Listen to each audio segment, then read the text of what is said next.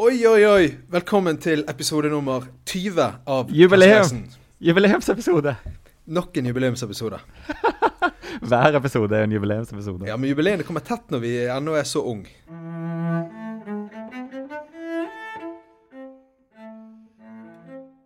Men Henrik, du er nå i Buenos Aires. Helt riktig. Hvordan er det der? Det er veldig, veldig fint. Jeg landet her etter flydd hele natten. Så landet jeg klokken 8 om morgenen på lørdag. Og jeg føler jeg har vært der en uke allerede. Men det er jo bare, hva blir det? Så det føles som en evighet. Har du løpt maraton? Nei, det er neste helg. Ja. Men jeg har løpt ganske langt. Har du danset tango? Nei. Har du spist biff? Ja, det har jeg. Ja. Med skei. Den er jo så mør, sant? Ja. At de gjør, det er sånn gimmick at de serverer den med skei. Er det sant? Gjør de det på ekte? Ja. Men kan du spise den med skje? Du kan ikke det. Han er ikke så mør. Jo, det er ikke kødding jeg. Men du må røske litt. Du må jobbe litt, men allikevel. Ja. Det er fysisk mulig. Er det en veldig skarp skje da? Ja, kanskje det er det. At det er jukse. En skjeformet kniv. Det er sant det. Det er vel egentlig det. Derfor jeg skar meg voldsomt når jeg tok den i munnen. Nei, det er veldig fint altså. Det er jo en veldig sånn kjøttkultur. Ja. Hele argentinske kulturen er mitt veldig, veldig korte inntrykk da, korte, men klare inntrykk. At ting de hyller kuen liksom nesten omtrent til hvert eneste måltid. Ja, litt sånn som inderne, bare at de spiser den. Ja, det er sant. Nei, så jeg har ikke løpt maraton ennå, men jeg har jo gått fryktelig langt. Ja. For det er jo en av mine mange maksimer som jeg lever livet mitt etter, er jo denne 10 000 skrittsregelen. Det er min versjon av Malcolm Gladwell sin sånn 10 000 timers regel. Ja. At hvis du skal bli skikkelig godt kjent med en by, så bør du gå 10 000 skritt igjen. Ja. Det er kanskje lite. Det er kanskje 10 millioner skritt, er det egentlig. Men det er i hvert fall... For 10 000 skritt høres ikke egentlig så veldig mye ut, eller? Det er ikke så mye. Så, nei, det er jo ikke det. Det er en sånn, jeg tror i de der Fitbit-appene som folk går rundt og overvåker seg selv med, så tror jeg du får liksom medalje hvis du går sånn et par tusen skritt til dagen. Ja, jeg synes jo at dette Fitbit-opplegget kan bli litt sånn overdrevet til tider. At man pålegger seg selv at man skal gå så mange skritt hver dag.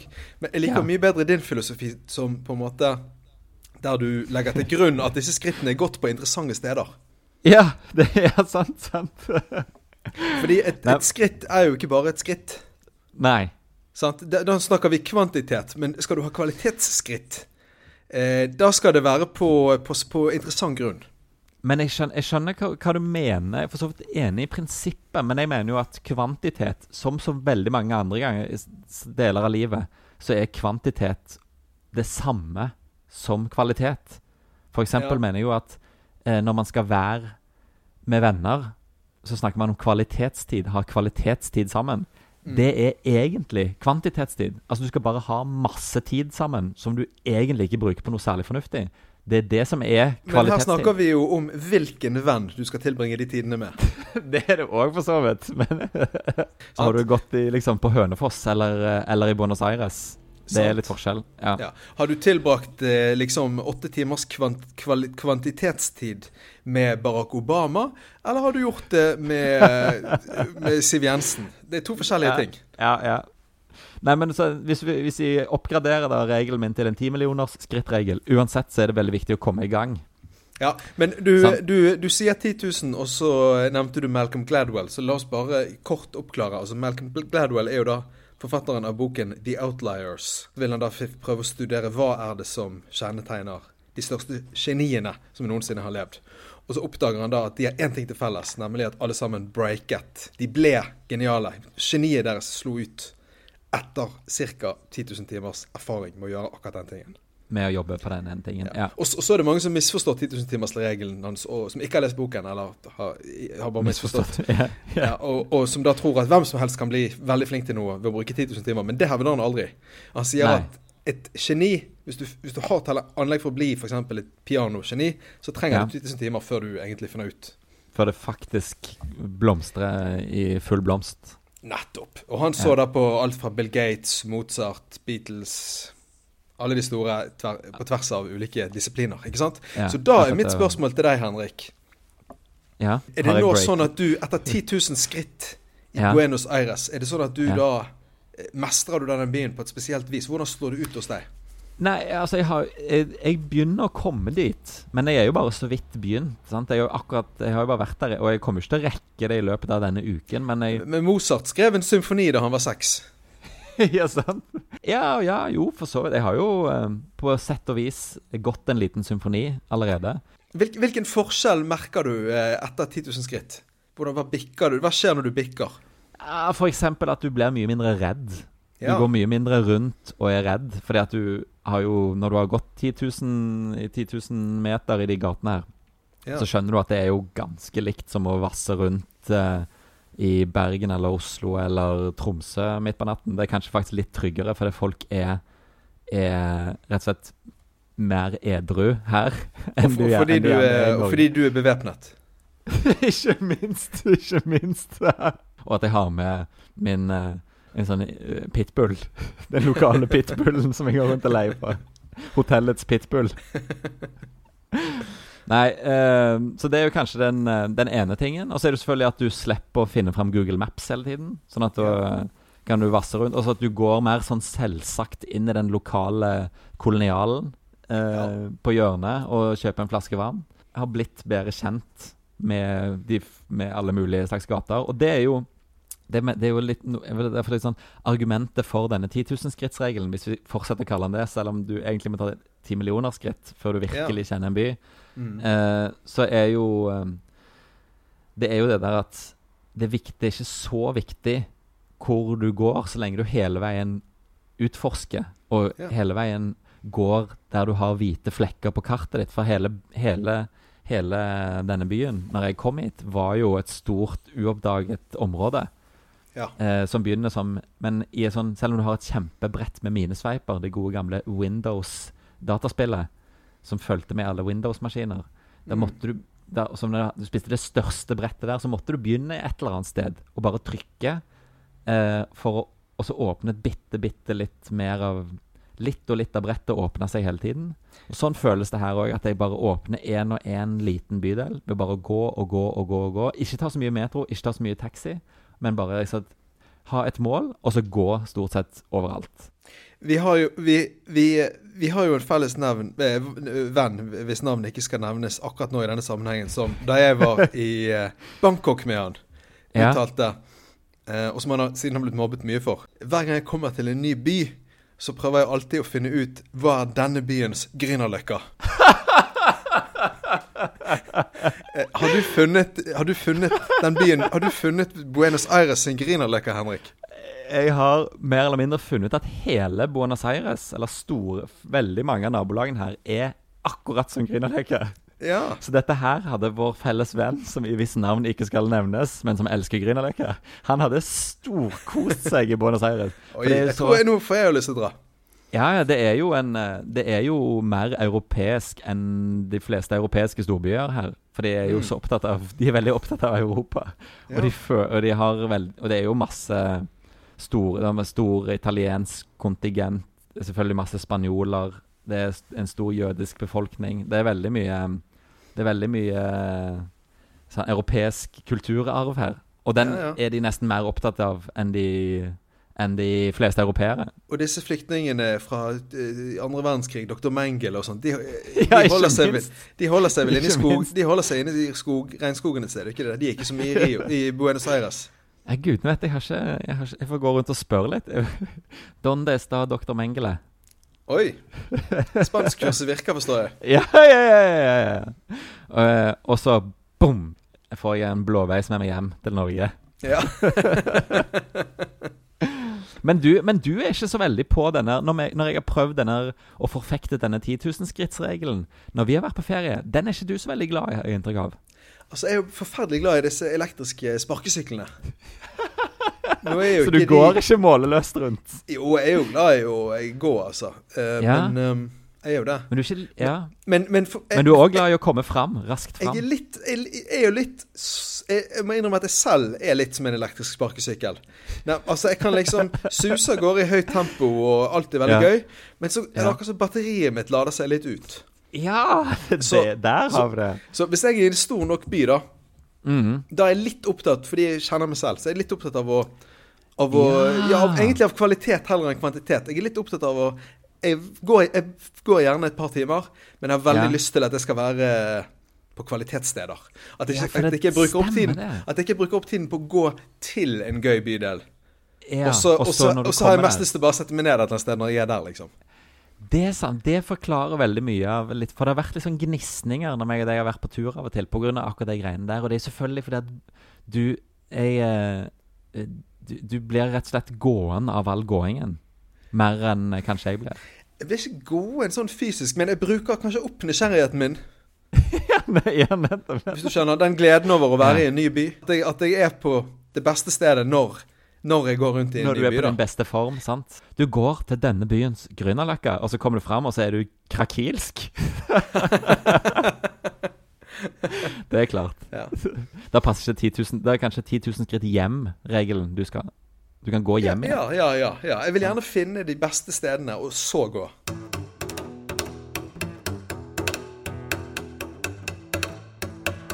Jeg tok drosje i Oslo forleden. Og så spilte radioen i drosjen. Ja. Spilte Jens Bukk Jensen. La kastanjene blomstre på Bygdøy allé. Fantastisk. Sviske. Når kastanjene blomstrer i Bygdøy allé. Oslo er jo på en måte så mye, apropos, det er litt i samme stil som det du forteller, med det der å liksom føle litt på sjelen i en by, ikke sant? Ja, og bli kjent med sjelen og pulsen. Og nå har jeg vært veldig mye i Oslo, men jeg har på en måte aldri helt liksom, det er veldig sjelden jeg får bare sånne små glimt, sånne små drypp av og til av på en måte Oslo, sånn som jeg liksom leste om det eller så det på film i oppveksten da. Ja, så du er ikke blitt et geni på Oslo ennå? Du har ikke hatt 10 000 timer med Oslo? Ganske god på, jeg er nok blitt det, ja, på Oslo. Okay. Oslo anno aller liksom, det 21. århundre. Ja, men den Jens Bukk Jensen-siden av Oslo, den var jo liksom, det var jo det når jeg leste sånn, når jeg liksom leste Sult av Knut Hamsun og eller så sånn Gategutter av Arne Skouen og sånn som du kjenner det fra den klassiske litteraturen og de klassiske filmene. Ja, da tenker jeg, når du sier klassisk litteratur, tenker jeg Mormor og de 8 ungene og Ole Alexander Philip Bom Bom Bom. De er veldig sånn Oslo-bøker for min metode. Ja. Eller for så vidt også sånn der han Lars Saabye Christensen med Beatles og sånt. Sånne bakgårder på Grünerløkka. Og da snakker vi om Grünerløkka et helt annen kultur enn hva Grünerløkka er i dag, ikke sant? Ja, ikke sånn Grünerløkka som vår felles venn elsker å lete etter verden rundt. Da er det mer sånn mor sender deg ut for å liksom kjøpe poteter fordi det er på tilbud. Det er suppe og et snes smør. Ja, og det er sånn fokus på vaktmesteren og sentralvarmeanlegget og så videre, sant? Men samtidig så er jo det elementer som er der i dag også. Trikken. Men det er sjelden du får det, men så kommer det sånne små drypp. Og nå forleden da så kom det et kjempedrypp. For da satt av dette her, for da satt jeg i drosjen, ikke sant? Ja. Og så startet denne sangen på radio av Jens Bukk Jensen. La kastanjene blomstre i Bygdøy allé.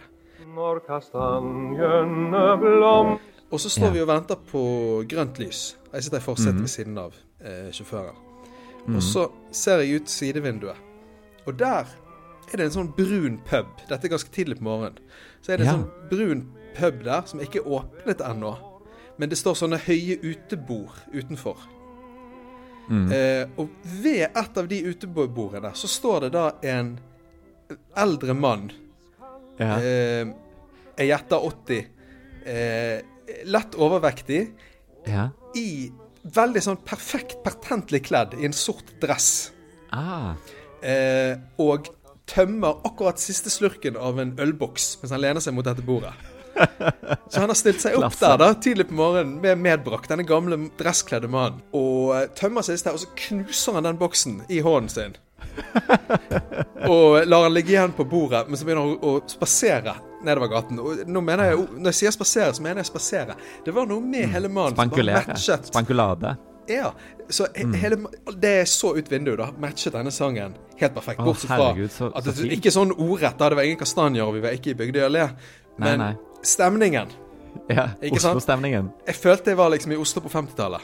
Og mor hadde sendt deg ut for å kjøpe et snes egg. Ikke sant? Og da, hvis mor da på 50-tallet hadde sendt meg gårde i drosje.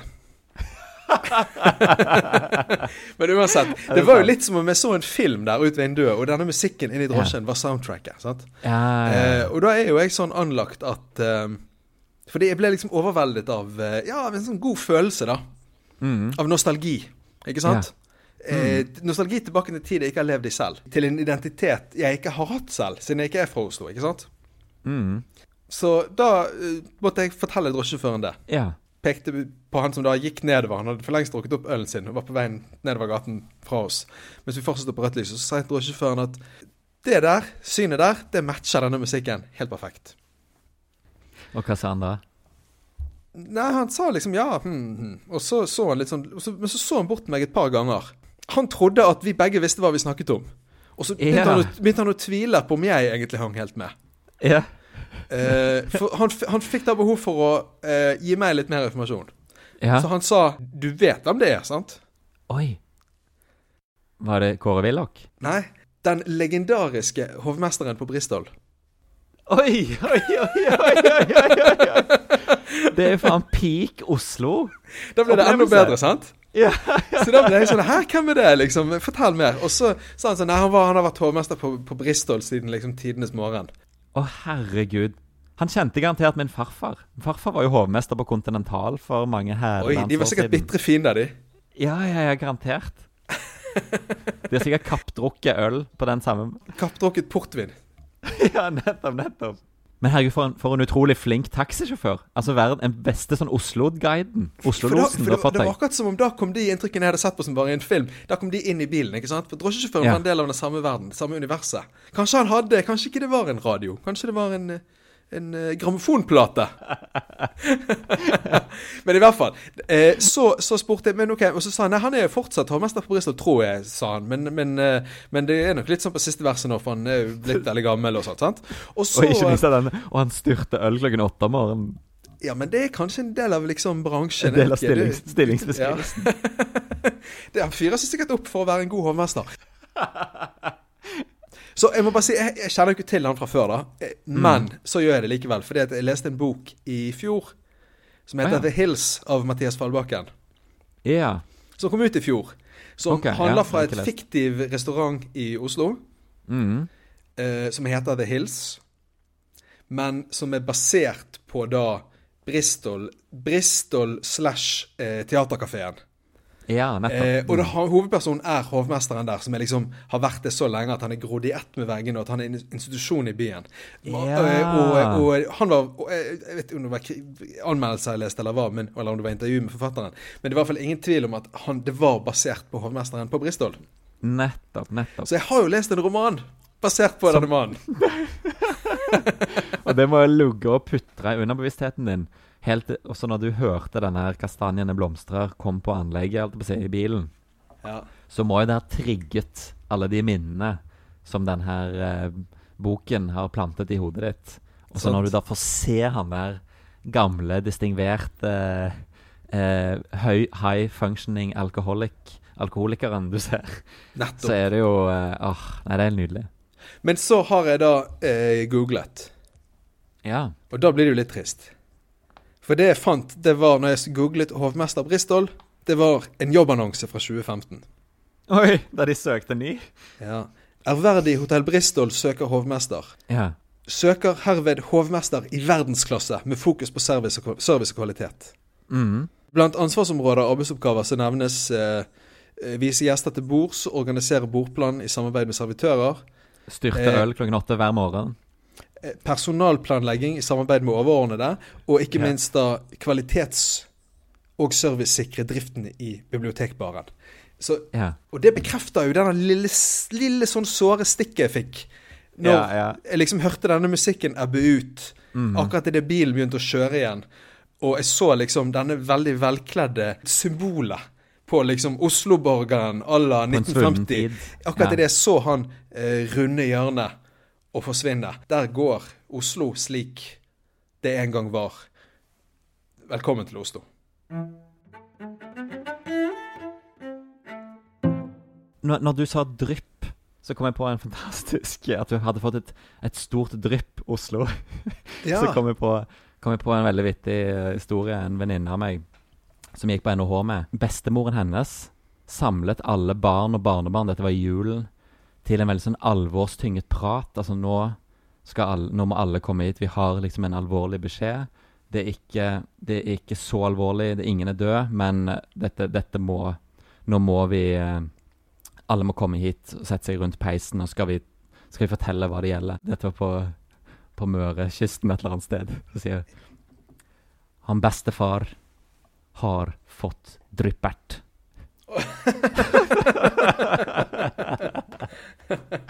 Og hele familien bare spruter ut i latter, og farmoren forstår ingenting. Hva er det som skjer? Dette er jo kjempealvorlig. Ja, det var bare det. Ja, det vet jeg. Men du vet at det er det hippeste slenget for tiden. Å få dryppert? Drypp. Drypp? Ja. Nei, hvorfor det? Ja, det spurte jeg også en hipp person om forleden dag. Ja. Og da slo han umiddelbart opp, fordi han drev og brukte dette ordet hele tiden. Drip. Ja? Drippen og drip. Slo da umiddelbart opp i Urban Dictionary, og så fortalte at dette var et ord som var oppstått i New Jersey i 2015. Og så kan folk velge selv om de vil slå det opp og finne ut hva det betyr, eventuelt begynne å bruke det. Til nå holder jeg meg til drypp, til dryppert. Jeg skal begynne å si hvorfor norskifisere det til dryppert. Satan, så sykt dryppert.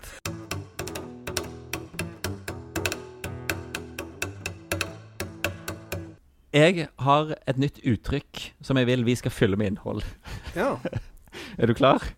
Ja, absolutt. Altså, for vi har jo en tidligere episode... Det blir jo en sånn Språkteigen spesial, dette. Dette er Språkteigen, Klassereisens språkspesial. Fordi at vi har jo en tidligere episode snakket om White House Potential. Ja, fra Klovn-episoden. Klovn-episoden. Og det er jo et amerikansk uttrykk om en politiker kan nå Det hvite hus. Da sier man har vedkommende White House Potential. Og i Klovn-episoden har jo Kasper Christensen tolket det på sin egen måte. Men så... Nå som jeg er her i Buenos Aires, så har jeg kommet på et nytt uttrykk som jeg har veldig lyst til å coine. Ja. Men så jeg har uttrykket. Jeg bare mangler... Jeg vet ikke hva det betyr ennå. Men uttrykket er da... For det at her... De er jo veldig opptatt av Amerika her i Buenos Aires. De har et sånn Washington Monument. En liten nål som du ser i den ikoniske Forrest Gump-scenen fra Washington, der han holder en tale...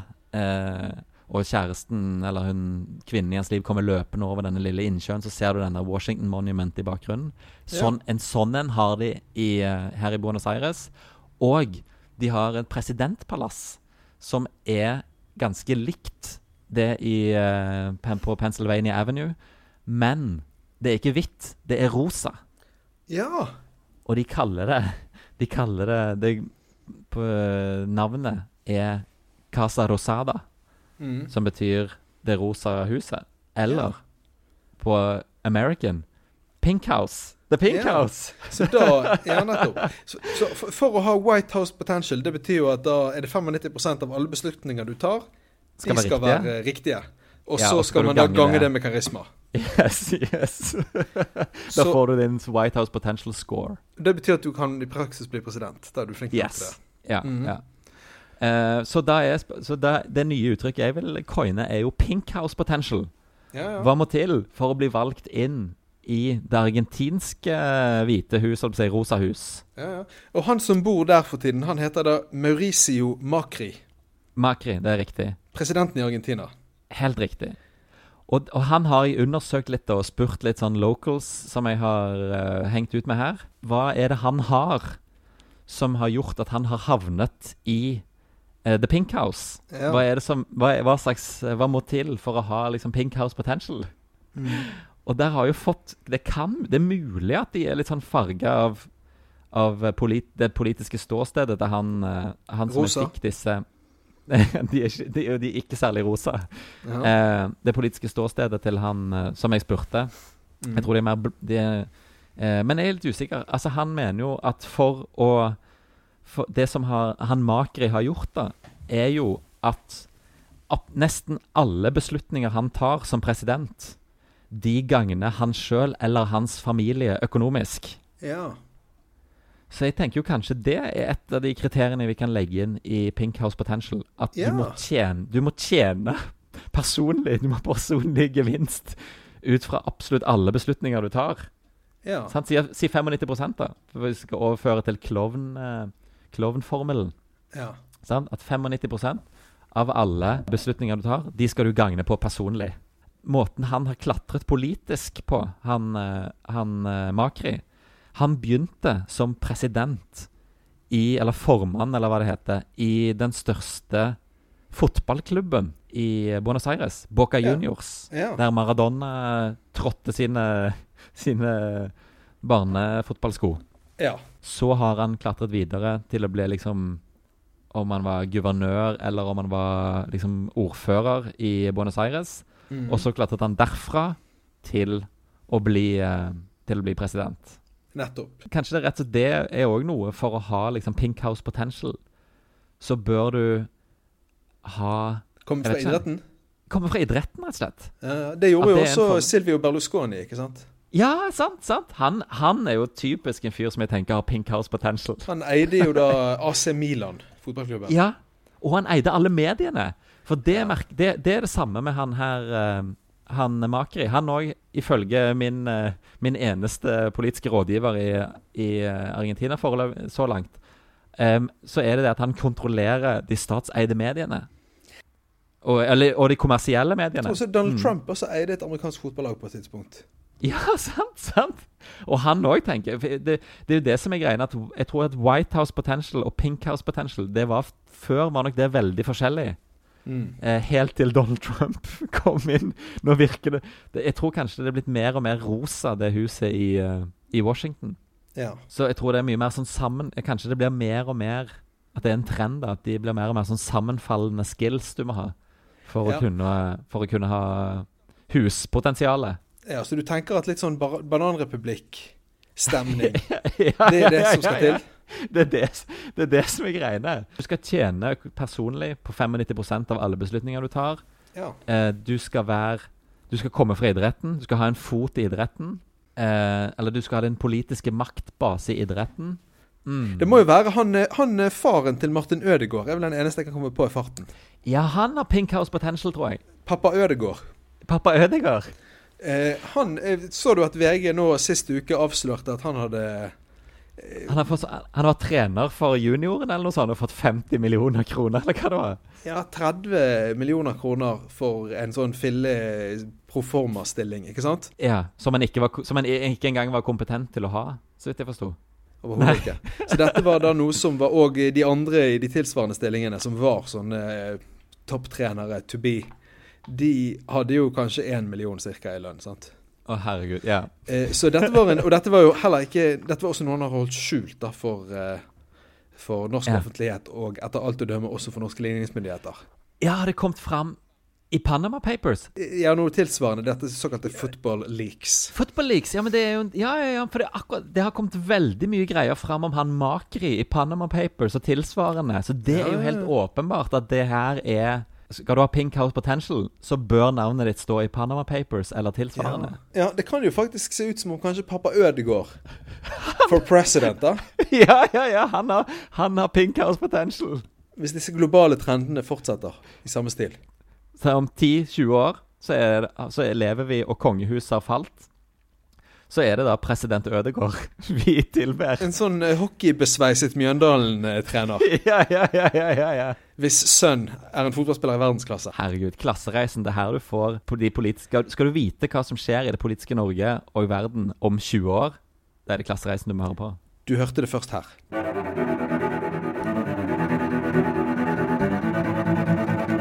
I klassereisen, Henrik, så skal jo meg og deg reise jorden rundt på første klasse, og vi skal gjøre det for bonuspoeng. Kun iført bonuspoeng. Yes, og vi har, altså i løpet av de Ikke engang 20. Når var vi der? Episode 15 kanskje?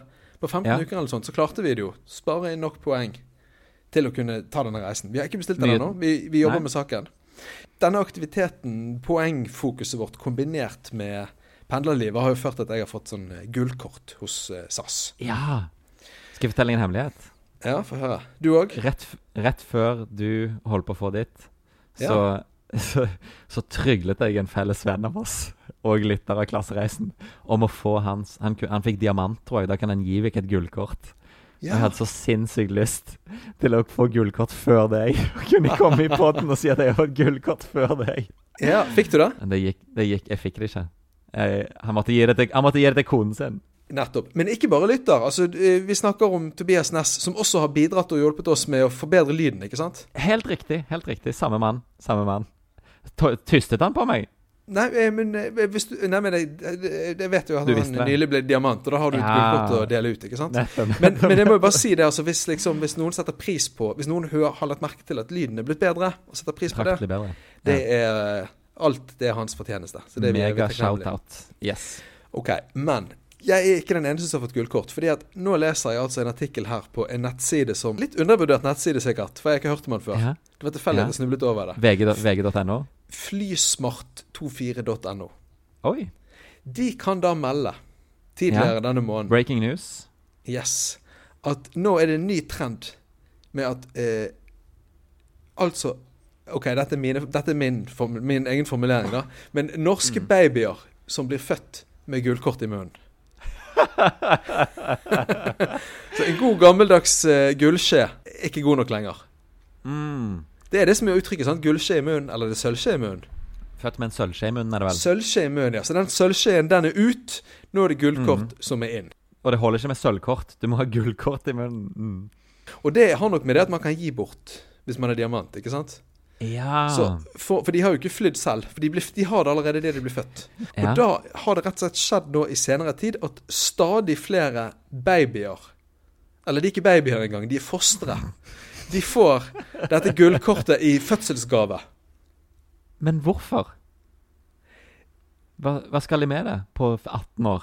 Nei, det er en gåte, altså. Ja. Inntil 2008 var det umulig, og så ble regelen fjernet. Og så sier da en som da jobber i Eurobonus, Geir Lauritsen, nylig avgått Norgesjef for SAS Eurobonus. Han sier at vi opplever at noen får gullkortet når de blir født. De får det som gave. Da hender det at de skjenker gullkortet til den nyfødte. Det er helt innenfor, forteller Lauritsen. Nei, det er ikke det, Laurits. Det er ikke det. Men det er helt kanskje, men jo, kanskje det, hvis du holder det i familien, så kan da babyen ta med seg en +1 opp i losjen, sant? Ja, det er jo sant. Hvis du reiser med hele familien, og hele gjengen, inkludert det fosteret i magen, har gullkort, så kan de ta med seg en hel familie til inn. Men jeg tror du kan ha med ganske mange. Når jeg går der, så står det alltid, du må alltid klikke for om du skal ha med gjester eller ikke. Så velger du 0, 1, 2 eller 3. Og såpass, ja. Så da skal de gi meg ganske mange venner, liksom. Ja, og ganske mange andre babyer. Ja, men tror ikke du, jeg har jo alltid tenkt at det der gullkortet er noe vrøvl. Altså, disse reisene vi får, det er jo, de har jo en verdi, det er ingen tvil om. Ja. Men dette kortet, jeg tror det handler veldig mye om sånn slags falsk statusmarkør for folk. Ja. Det må jo være det når de gir det til en baby. Men kanskje det er helt meningsløst. Men det er sikkert noen lyttere som har peiling, som kan hjelpe oss. Da må de komme inn på Klassereisen podcast på Facebook. Kan dere egentlig drive litt folkeopplysning og voksenopplæring av oss, hvis dette er en sånn helt obvious grunn til at de babyene er født med et gullkort i kjeften. Men når jeg tenker på det, sant? Denne sølvskjeen har ikke så mye glede av den heller når du er baby. Nei. Og ikke når du er voksen heller. Nei. Jeg har 18 sånne, jeg har aldri brukt dem. De ligger hjemme og støver ned hos mine foreldre. Ja, det er i hvert fall en sånn overfladisk statusmarkør. Statusmarkør, ja. Se, babyen min har finere skje enn din, liksom. Ja, det største nytten jeg har hatt av de skjeene til nå, er jo at jeg har kunnet si det nå i denne podcasten, at jeg kommer fra et sånn semimøblert hjem. Der man gir hverandre, der man har råd til sølvskjeer til barn. Sant. Det er jo dette med lifetime goal, da. Har du hatt dette i 10 år, da har du det for livet. Kanskje det er en slags sånn En 10-åring med lifetime goal. Det hadde vært fantastisk. Så kanskje det er et slags sånn regnestykke der du ser et helt liv, at det er en matematisk formel på en måte. Den blir jo veldig fin da. Hvis du da kan ha dette gratis i for eksempel 80 år etter du er blitt 10, så er det mer verdt enn om du kan ha det fra du er liksom 60 til du... Ja, det er sant. Det går det an å regne hjem. Så det er nok en måte å liksom gi din et lite forsprang i livet. I livet?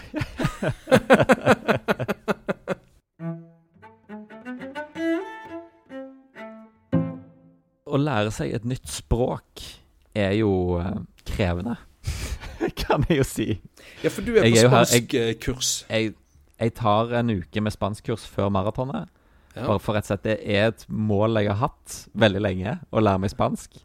Og ennå ikke klart. Fordi jeg er primært fordi jeg er ikke så flink. Jeg har ikke så veldig godt språkøre.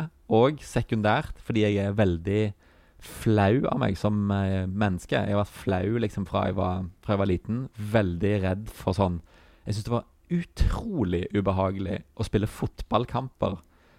Og alle mulige sånne ting. Å gjøre ting offentlig som det var litt sånn der det kunne være tvil om jeg behersket det 100% eller ikke.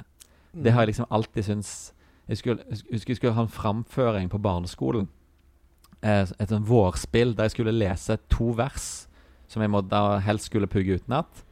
Og jeg holdt på nesten på å kaste opp i flere uker, for jeg grudde meg så enormt til jeg skulle stå på scenen og framføre. Og sånn har det egentlig vært. Men så har jeg trent teknikker da, hele livet for hvordan jeg kan holde denne frykten i sjakk. Og i stedet for å konfrontere frykten, så har jeg bare lært meg en haug med teknikker for å framstå flinkere enn folk forventer til enhver tid. Sant? Enten det er på fotballbanen, eller på jobb, eller på skole. Skal jeg liksom i skjul drive og lære meg ting, og skal jeg bare komme inn og briljere og overraske folk med at jeg er flinkere enn det de hadde trodd på alle mulige områder. Og det funker jo fryktelig dårlig på språk, for der handler det så mye om å øve seg på å snakke. Men fordi jeg er så siden jeg aldri har konfrontert selve frykten jeg har hatt for å drite meg ut offentlig, så har jeg i stedet for bare kompensert med å lære meg masse ting i det skjulte, og så kommet ut av skapet og briljert. Det funker ikke på språk, for du må rett og slett bare kaste deg ut i det og drite deg ut i time etter time og dag etter dag og uke etter uke. Og det har jeg liksom ikke gjort da, når jeg har prøvd å lære meg spansk. Nå ser jeg liksom, ok, skal jeg lære meg dette her, så må jeg liksom kaste meg ut i og bare drite meg ut. Og det er jo veldig, nå som jeg er i gang med utdritningen, så er det jo det er jo så utrolig frigjørende. Så nå snakker du spansk? Nei, jeg stotrer rundt helt sånn hjelpeløst, men jeg driter i det liksom. Men har du liksom et prinsipp om at du ikke skal snakke engelsk nå? Ja, med mindre jeg prøver, og jeg holder det sånn i 75% av tilfellene. Men det er veldig mange, men det er en kamp da, for alle andre prøver jo å switche over til engelsk, særlig hvis de kan litt engelsk, så prøver de å hjelpe meg over på engelsk. Nei, jeg skal snakke spansk. Det er litt som å drive teatersport. Du må liksom bare, du kan ikke drive og planlegge noen ting, du må bare være i det, og improvisere, og prøve deg frem og tilbake og drite deg ut. Jeg må bare si, som en mann av et visst kaliber, så har jeg ingen kjennskap til hvordan det er å drive teatersport. men jeg har jo derimot erfaring med å liksom snakke et språk som ikke er mitt eget, og usikkerheten det kan medføre. Så den allegorien, eller hva det heter, gjorde ingenting for meg. Men jeg forstod det i utgangspunktet. Ja, og du fikk markert at du er en sånn fet fyr som ikke driver med teatersport. Nei, så det er jævla pinlig og smertefullt, men det er veldig deilig. Jeg har kommet i skade for å se det et par ganger. Det på lavt nivå da. Det er fordi du ikke har sett bra nok. Du må se det i LA og sånn. Da er de veldig flinke. Det jeg ville frem til var i hvert fall at jeg får liksom virkelig trimmet rødmemuskelen når jeg men så innser jeg jo også hvor utrolig det er jo veldig, vi jobber jo med språk som manusforfattere og journalister, og det å lære seg et tredje språk gjør at du forstår mer av ditt eget språk samtidig. Fordi du forstår at det flere måter å uttrykke de samme konseptene og tingene på, som setter ditt eget språk i et nytt perspektiv. For eksempel, jeg kan si en ting jeg har lært, jo når du skal si at du liker noe, så sier du «meg gusta», og det betyr direkte oversatt «meg behager ditten datten», sant? At nå ligger det en banan her, altså «meg gusta bananas», så da betyr det at bananer behager meg. Sånn? Og det, hvis du sammenligner, og det synes jeg er en ganske fin måte å si det på, sammenlignet med det norske, sånn, eller engelske, I like, eller jeg liker bananer. Fordi at det mer, jeg føler det mer sånn ærlig og objektiv måte å se det på, at det ikke det at min personlighet, jeg personlig liker bananer. Du snur det rundt, og så det bananene som gjør gode ting med deg. Som jeg synes er en fin måte, som bare sånn, det jo egentlig det. Det jo en mindre sånn fastlåst måte å se det på. Ja, og så det jo masse sånne språklige sammensetninger av ord som vi bruker hele tiden uten å tenke over de. Så når du da må formulere deg på en annen måte, rett og slett, så tvinges du litt grann til å dekonstruere på et eller annet vis deg selv da, eller menneskeheten, eller hva du vil, sant? Hva betyr egentlig jeg liker? Ok, så denne oppfriskningen av spansken din har virkelig satt prosessen i gang, skjønner jeg. Yes, nettopp. Nei, men jeg husker jo, når jeg først ble kjent med deg for snart 20 år siden, da fortalte jo du at du kunne flytende spansk. Nei, det gjorde jeg faen ikke. At du hadde vært i Spania. Jeg hadde bodd i Spania. Ja, du hadde bodd i Spania og gått på videregående der for å mestre det spanske språket, ikke sant? Og så var vi oppe så hadde vi da kjørt ut av Barcelona, og så var vi oppe i fjellene på en sånn biltur, sant? Og så skulle vi gå inn i en sånn på en bensinstasjon som lå langs veien for å kjøpe hver vår baguette. Og så kunne ikke de engelsk. Der husker jeg at jeg tenkte sånn her, vi sultne, de kan ikke engelsk, men dette null problem, fordi Henrik har bodd i Spania og snakker flytende spansk. It's his time to shine. Ja, vi forlot den bensinstasjonen sultne. Mens du mumlet noe om dialekten deres. det var ikke sånn det endte, men det nesten sånn det endte. Jeg klarte å få lagt til bestillingen at den hamburgeren kom med ost. Og det var liksom det var så langt spansken min rakk.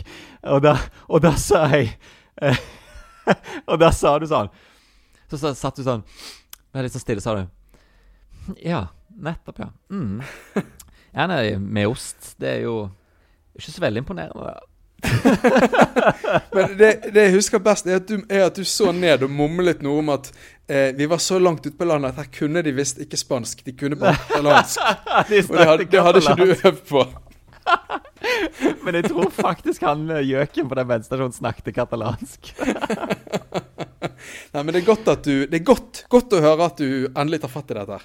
Ja, og godt å høre eller godt å kjenne at selv en så pinlig historie for min egen del, den biter ikke på meg lenger, fordi jeg har liksom, rødmemuskelen min så godt trent her nede, etter å ha drept meg ut nå i sammenhengen snart i over 48 timer. Sånne historier som det peanuts, det tåler jeg veldig fint å høre.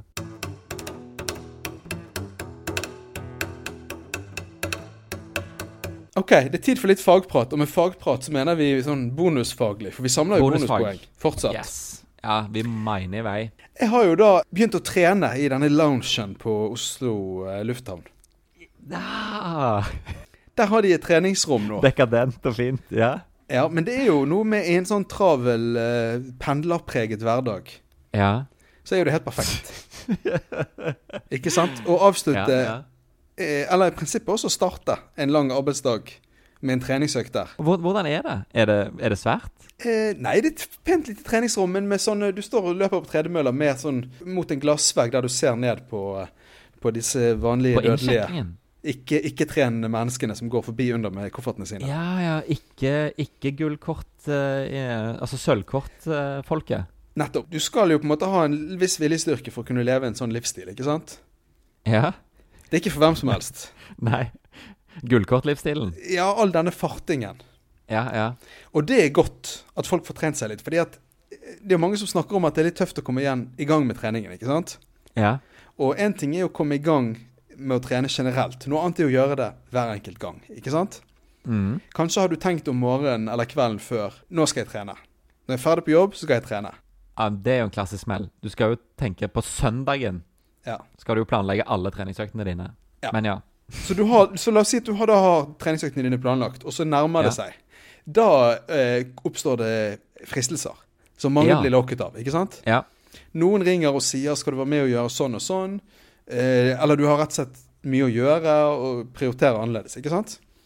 Det er jo tøft nok å stå imot det ofte, ikke sant? Det som på en måte topper det er dette treningsrommet i loungen, fordi det ligger jo da innerst, ikke sant? Ja. Så for å komme inn dit, så må du da passere denne buffeten med mat, kaker, snacks, sånne tappetårn med øl og rødvin og hvitvin og musserende vin, som er gratis. Det er bare å ta et glass. Ja, kjøleskap fullt av softdrinks. Det finnes ingen vei som gjør at du slipper. Altså, du må gå... Du må liksom, du er aldri lenger unna enn en meter da, når du går forbi alt dette her, for å komme inn på treningsrommet. Via Dolorosa.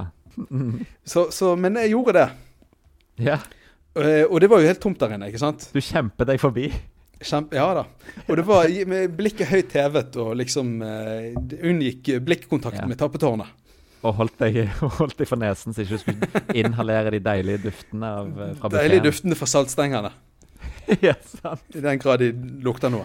Cool. Perfekt lite treningsrom. Det er laget for å være effektiv, trene effektivt i. Ja. Hvor mange er det plass til der inne samtidig? Nei, det er kanskje opp mot 10 mennesker, kanskje. Oi, det er såpass, ja. Det er vel noe sånt, kanskje. Men ser de folkene som er nede på sølvkortfolket, ser de opp på deg? Det er ingen som ser opp. Nei, det er ingen som gjør det, men de kan i teorien gjøre det. Jeg vil jo tro det. Ja, skjønner. Ja. Men du er ganske høyt oppe. Det var ganske langt opp, og det er jo mye annet som fanger blikket på en flyplass. Ja, så jeg kan ikke se for meg at noensinne har sett opp der. Nei. Men jeg beholdt klærne på, hvis det er det du spør om. Ja, det var akkurat der jeg ville. Det var akkurat det jeg lurte på. Tok du liksom løper du kommando? Du er kanskje veldig tørst og sulten etterpå, jeg var i hvert fall det. Og da er det veldig fint. Ta en kjapp dusj, og så er det bare 7 meter å gå, og så er det salatbar og... Ja, styrte noe øl. Ikke sant? Rett fra tappetårnet. Ja, og da vet du at det er helg. Ja, da vet du at det er helg. Nei, det mest sånn flyfaglige og bonuspendlerfaglige jeg har gjort nå, er jo, når jeg kom ned her, så bøyer jeg på en sånn oppgradering til premium på Norwegian. Det er jo, altså hele turen er jo en bonustur egentlig. Det er jo, jeg fløy så mye i fjor med Norwegian at jeg fikk en gratis langdistansebillett. Og det er jo hele den turen her er jo en sånn gratis langdistanse. Det er jo rett og slett en klassereise. Så det er jo en gratis tur, hele greiene. Da kunne jeg ta meg råd til å by på en sånn premium-oppgradering på flyet. Hva måtte du ut med da? Jeg måtte ut med 1700 kroner. En vei. Så da har jeg flydd premium rett og slett fra London til Buenos Aires, og det er jo en 13 timers flytur, så du får jo veldig mye for pengene. Dryppet det? Og det var kjempedryppert. Det var megadryppert. Jeg satt helt foran, sånn at jeg kunne sprelle så mye jeg ville med beina, og sparke så mye jeg ville opp på veggen foran meg, og svære gode seter, og virkelig en utrolig mye bedre. Jeg våknet veldig mye mer opplagt opp i Buenos Aires enn jeg ville gjort hvis jeg hadde suttet bak i AP-klasse, som jeg vanligvis gjør. Veldig god mat, alle mulige sånne ting. Så reisen i seg selv, og god underholdning. Eller bak i fjøset, som de kaller det for på dette forumet. Inside Flyer. Oi. Det er dryppert. Det er veldig dryppert. Det var ikke i fjøset. De sier det, de skriver det. Nei, det blir jævlig hardt når jeg skal hjem igjen og gå og tråkke bak i fjøset.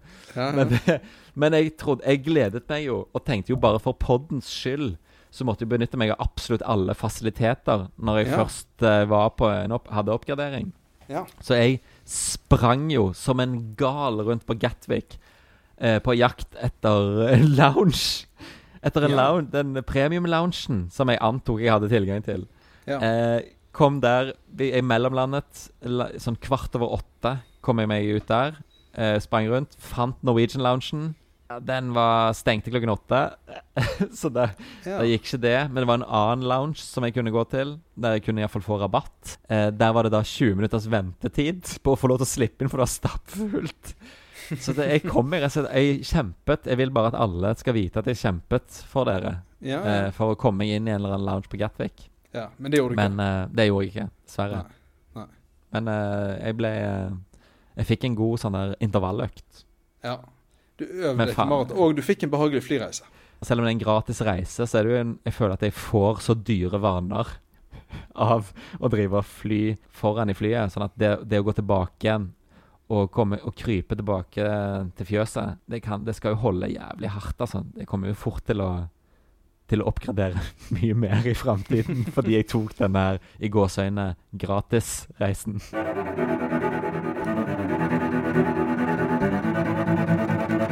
Du er jo et Buenos Aires-geni i det du har bikket 10 000 skritt. Ja. Og maratonet du skal løpe, hvilken dag er det? Det er på søndag. Det er på søndag. Søndag, Henrik, så kommer du til å løpe 55 374 skritt. Gjennomsnittlig er det tar, et maraton. Det er sant. Så da snakker vi et 5-dobbelt geni. Mega Buenos Aires-geni. Ja, og så har jeg jo lært så mye språk og fått utvidet horisontene mine så enormt. Så jeg kommer neste uke, der kommer jeg til å høre forskjell. Mitt språk, jeg kommer til å være en språkekviliblerist av en annen verden når jeg kommer tilbake igjen neste uke. Han vant, han dro. Veni vidi vici. Med en kjempedryppert. Vi poddes neste uke. Juhu! Takk for oss! Når kastanjene blomstrer i bygde og allé.